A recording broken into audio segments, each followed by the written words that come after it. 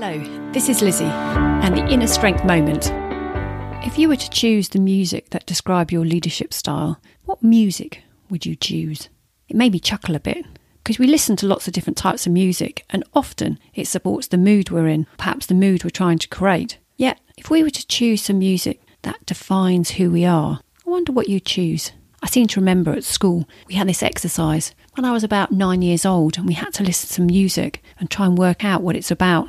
I decided to draw, or should I say paint, what image I thought would be a great place to be, rather than worrying about the music. The music was about a nutcracker, yet I drew a nice river with a willow tree and a beautiful house next to it. It's funny what we see and the vision we have. So I suggest to you to have a bit of a laugh and think, what music would I put up instead of any form of CV which would tell the people listening to them what I'm about?